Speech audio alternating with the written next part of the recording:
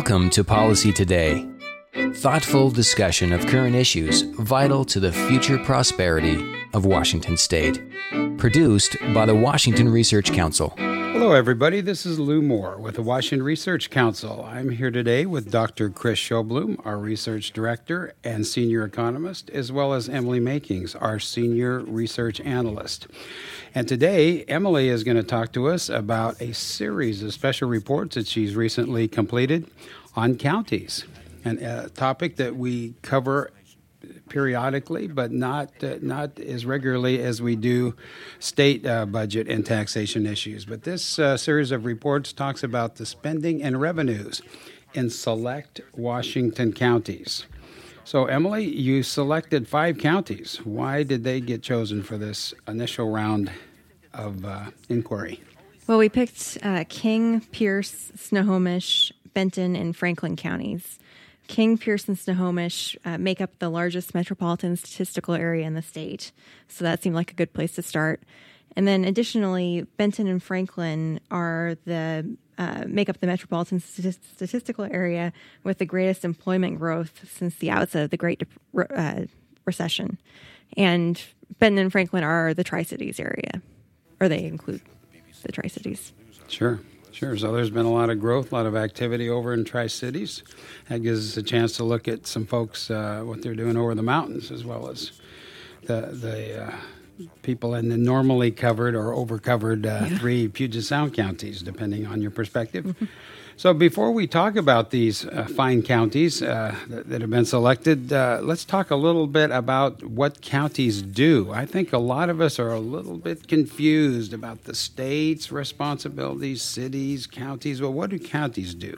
Right. When you look at the state budget, it's focused mostly on education and social services. But if you look at county spending, they are mostly focused on general government and public safety areas. Mm-hmm. So what do you mean by general government? Things like judicial activities, elections, just all the general stuff that doesn't get done by the state usually. Some roads also in there. Yeah. Right. And then public safety, of course, is mostly law enforcement. And the counties spend almost nothing on education. That's really a state and local area focus, not county focus.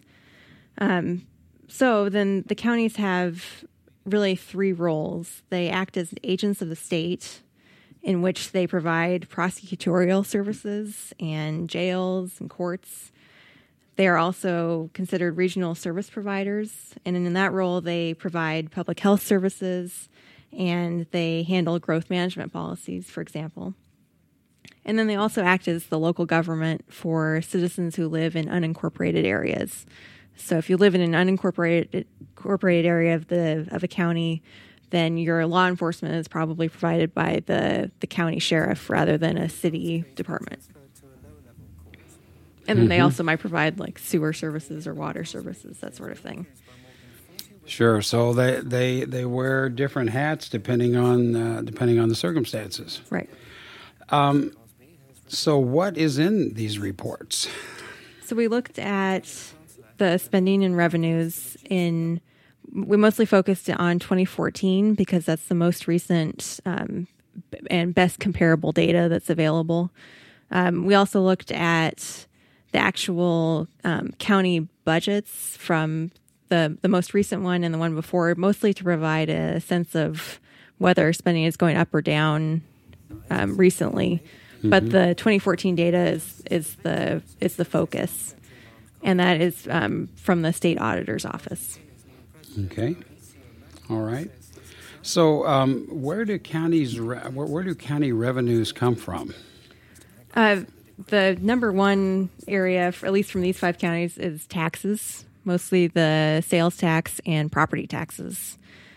But 2 other big sources are charges for goods and services. This would be like fees for transportation or utility services, and also intergovernmental revenues, which includes federal grants and state grants. Sure. So what did you find? Well, as I just said, taxes are the largest source of revenue for each of the 5 counties. And for each county, on the spending side, public safety and general government make up the bulk of general fund spending. And for each county, except for King, the top 3 spending areas when considering all funds are public safety, general government, and other finance. And other finance includes debt service, that sort of thing. And then King County is a little different because of all of the spending it does, transportation and social services are the top 2 budget areas. Okay, so how does that differ from the other counties? Well, the other counties, transportation barely even comes into play because King has Metro Transit as part of its county governance. But all of the other counties, their public transportation systems are run through transportation or public transportation benefit areas. So those are totally separate from the county budgets, and they don't show up here. So King County is going to be unique, is going to be different no matter what. They're much larger. They contain the city of Seattle. Mm-hmm. It looks to me like that Pierce and Snohomish are 2 counties that are somewhat comparable as far as their size and location. Right. And then, of course, Benton and Franklin are right across from each other in the Tri-Cities area. So what did you see, Emily, maybe that stood out as far as differences between these counties? Well, we looked a little bit at the history of spending. And when you look at spending per capita and revenues per capita, in the general fund, all 5 of the counties are actually really similar. They kind of follow the same path over from, we looked at 2005 to 2014. But when you look at total spending and total revenues, King just is a huge outlier. It spends way more. And I think a lot of that is due to the transportation issue that I mentioned earlier. But that's one big difference. But overall, the counties are very closely close together on per capita basis. We did pull out some areas and looked at them more closely on a per capita and basis, like taxes per capita, employee compensation per capita, et cetera. And I think the richer counties spent more is kind of the bigger takeaway here. Mm-hmm. King collects the most taxes per capita. It spends the most on compensation per county employee, spends the most on detention per daily jail population, spends the most on roads per lane mile. Mm-hmm. And then mostly Pierce and Snohomish are kind of in the middle of the pack. Pierce spends the most on planning and permitting. And then Benton and Franklin counties are kind of spend the least per capita, except Benton spends the most per capita on judicial activities for some reason. But yeah, there's something going on there in Benton as far as their judicial activities. Was there something about they have some kind of an arrangement to house prisoners? Well, there's been a big to-do because they had been. People have been saying that they have a kind of a debtor's prison going on. So they were sued by the ACLU recently, and I think they just decided to stop doing that. So they were allowing people to pay their fines through jail time, essentially. So that might have something to do with it. That's the old-fashioned way. I think a lot of people paid their fines through jail time at one time or another. Yeah. It's interesting here, Emily, that looking at these comparisons on page 4 of your report, that Snohomish is somewhat significantly lower in terms of the judicial activities per capita than Pierce as a comparative, or King, or Benton for that matter. Yeah, and I'm not sure why that would be. Sure. Yeah. I think this is some pretty interesting stuff. Looking at planning and building permits, planning and building expenditures per permit issued.